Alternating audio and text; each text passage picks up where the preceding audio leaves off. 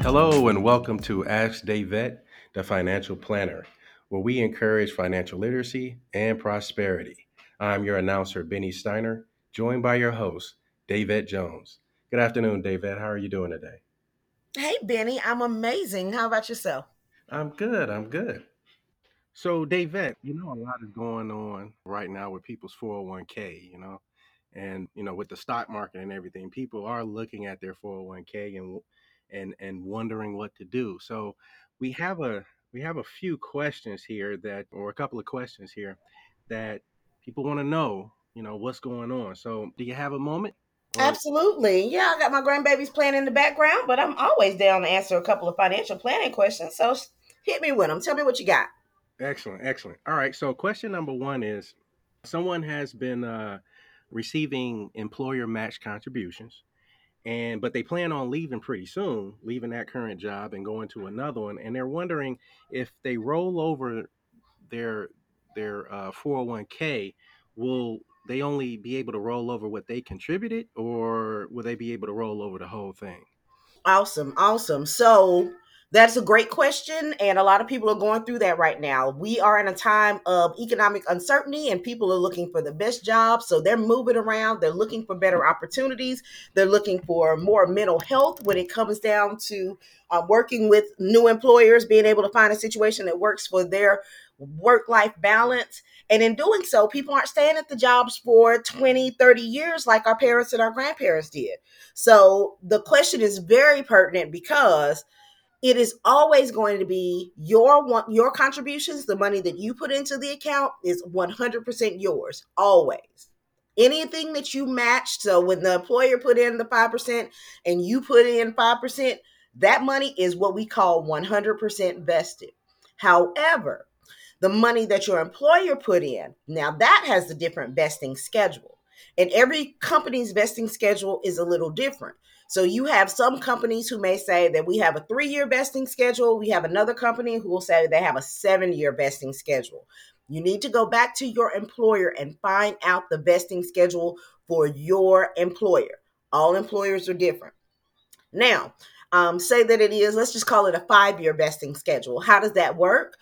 So if you stay there 1 year, you get to keep 20% of all the matching that they put in that last 5 years.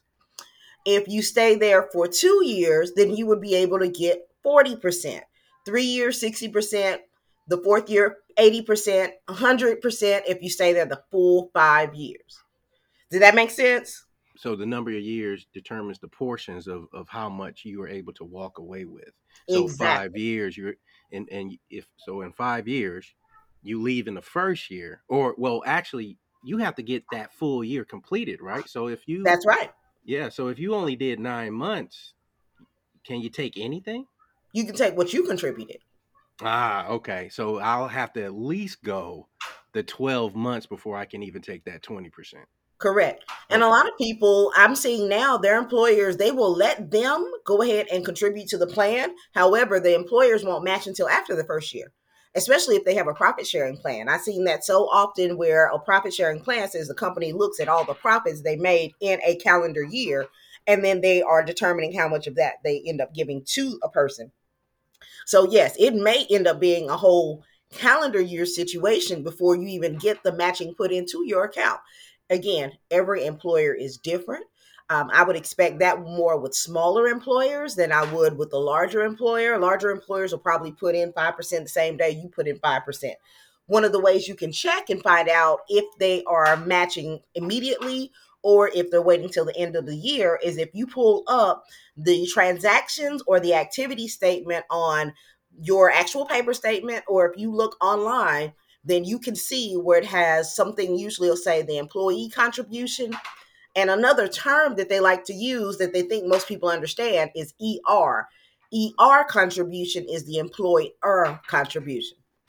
So say that you had a job and you were matching, you were putting in $50 and your employer was putting in $50, then you would see $50 go in as the employee or double E contribution, and then you would see another $50 go in as the ER.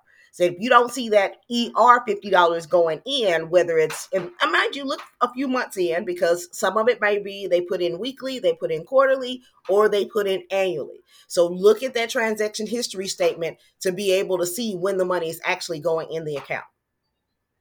Good information there. So let's look at this just from the flip side there. So from an employer standpoint, and you had mentioned smaller employers may offer a different structure.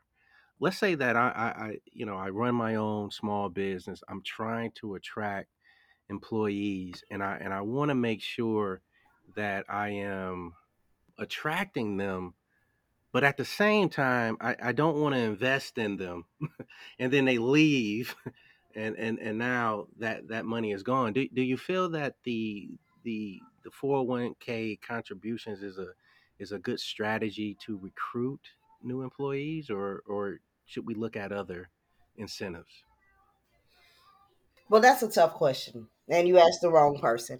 And I say you asked the wrong person because I do not like a 401k. I hate a 401k. I think most people have been used as a lure, a con, in order to be an employee of a particular company because it comes with benefits. And the 401k is not the pension plan that your parents told you to get a good job with benefits back when we were in the 1980s and 90s. Mm, Mm, mm. okay. Good point. Okay. Okay. I like that though. I like that. So now again, from an employer's point of view, would you are there any other options you would suggest that we kind of use as tools to recruit people, instead of the typical 401k? Well, a lot of employers are just paying more money and they're using more time off, and they're also using different things like work from home. They're using other benefits. And a lot of employers want to get away from managing other people's retirement assets. They want you to handle it on your own. Some of these companies aren't going to be around for 3 to 5, 10 years, let alone 20 years when you get to retirement age. So they don't want the burden of it. So that's where they will come in with a much higher salary, but they don't offer the retirement packages anymore. They allow the person to do their own individual investing. And a portion of that is the company, they have and what we call administrative costs. So anyone who is an employer looking at setting up what, please understand, it's not just taking 5% out of somebody's paycheck and that's all you have to do. No, there's a whole lot of other third party administrators. You've got to get someone from ERISA. They have to have the actuary numbers. Just to set up a plan from an employer, you're looking at somewhere between $2,500 to $5,000 to set up the plan before you even take any money out of the account, or excuse me, take any money out of a paycheck.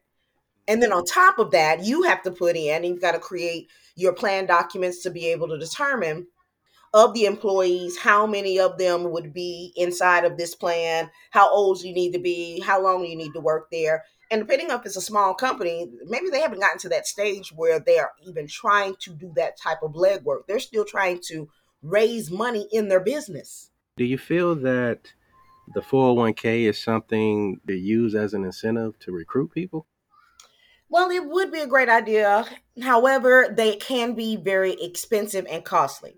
So take it from the example that you got a business and you want to be able to hire an assistant and maybe be able to have another appraiser, and you bring them on, these two different individuals. You've got to pay them a salary, say anywhere from $30,000 to $60,000 upwards, and you also have to pay about a $5,000 administrative fee to just set up the 401k for them. Those are extra expenses that go along with it, where a lot of times employers would say, I would rather just pay the employee more money and allow them to manage their own retirement structure until maybe the company grew to the stage of 2025 employees. Did that make sense? It does. I took us off track there, but I want to bring us back. At the same time, kind of keep us on line with small business.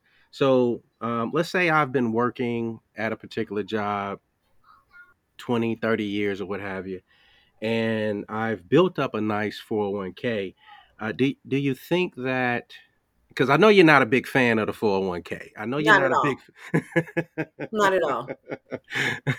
So do you think it's a good idea to possibly use a 401k to finance a business startup? So that really depends on a person's situation.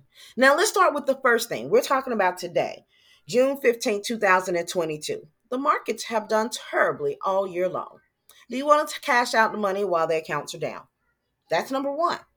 Number two is how much money do you actually have inside of the 401k?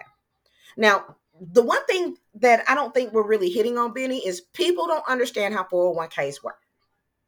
We know that we go to a job, they tell us to sign up this form, they take 5, 10, 15% out of our paycheck, it shows up in a brokerage account, and we watch the account grow.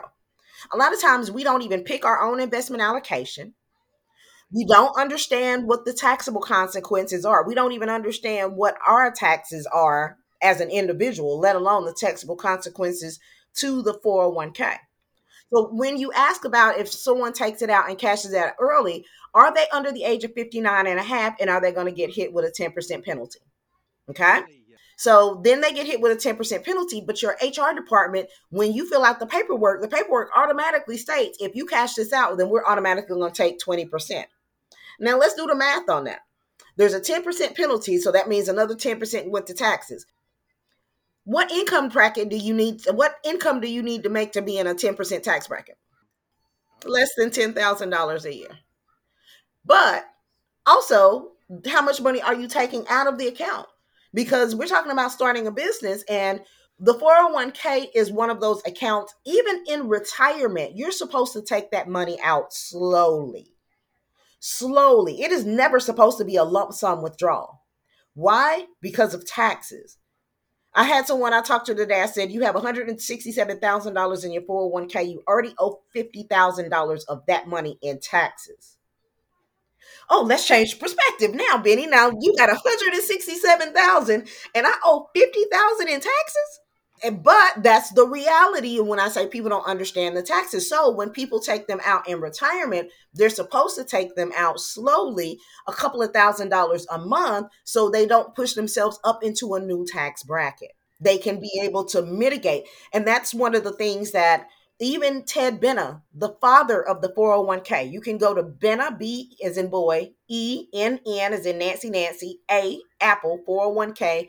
And on his website, he specifically talks about the history of setting up the 401k. He originally set it up so it can be a tax deduction for wealthy bankers. And the way that they were able to convince the lower paid employees into participating into the 401k was to give them the match. They didn't need the tax deduction. The wealthy bankers needed the tax deduction. See, this was the 401k, not the pension plan. And remember, when people take the pension plan, they give you a check every month for the rest of your life, but they do give it to you slowly. They don't necessarily give you this big lump sum check in your pension. They make sure that you have this income stream forever. But the 401k, it was going to end up being a plan where you would have this lump sum bucket of money at the end, and the individual got to decide what to do with it. And when the individual gets to decide what they do with it, they have a tendency to abuse it because it's my money and I want it now. People, when they get a big chunk of money like that, kind of like winning the lottery, they take this J.G. Wentworth mentality. It's my money and I want it now. And they want to spend it. And they have all of these grand ideas and different things that they want to do. We have a bad habit of spending the money faster than we made it.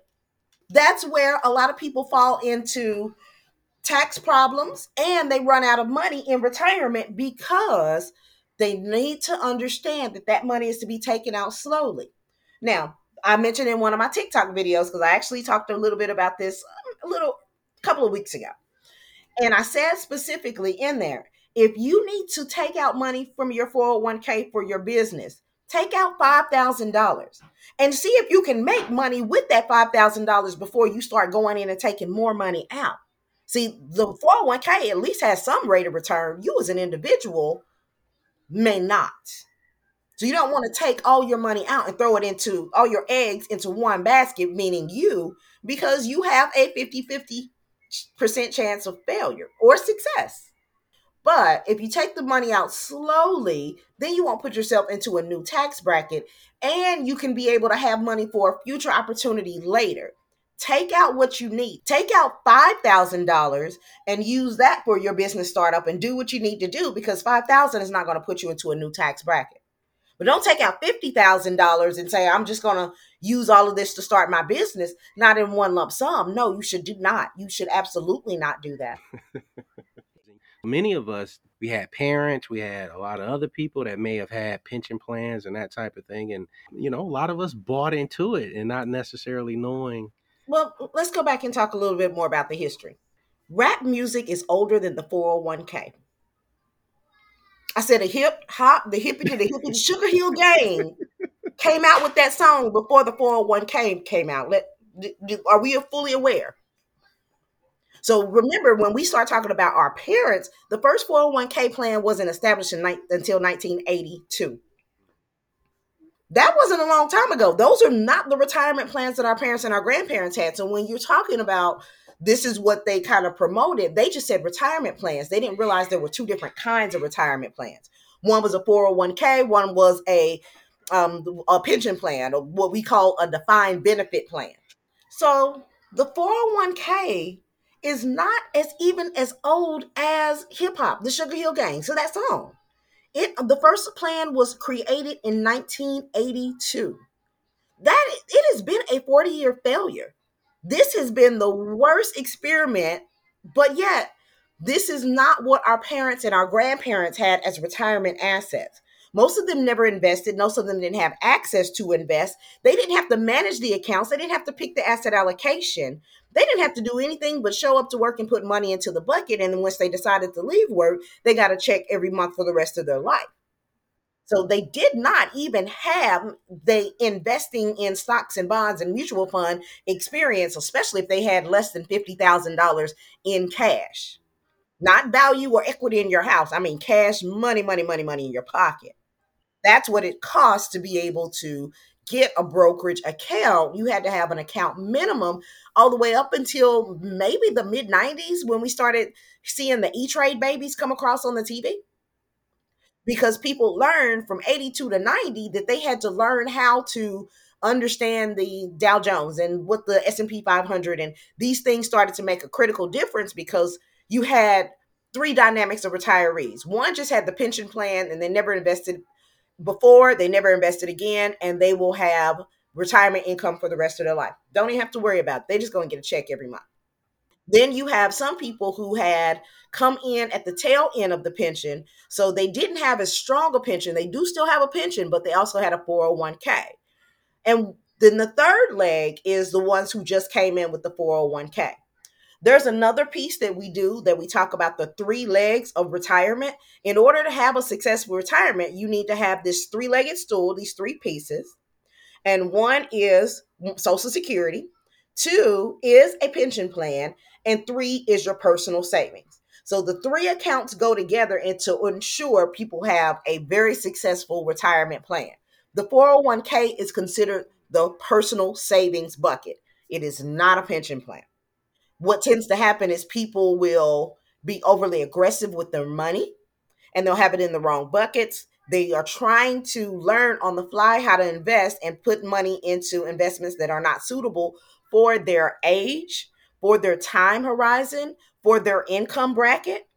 And they end up risking more money than they need to, because we talk about the more risk, the more reward. Well, also, when you take a loss, when we're in a market like this and you're in a very risky portfolio, you are going to take the most risk. You're going to take the most loss because you are in a heavily aggressive portfolio.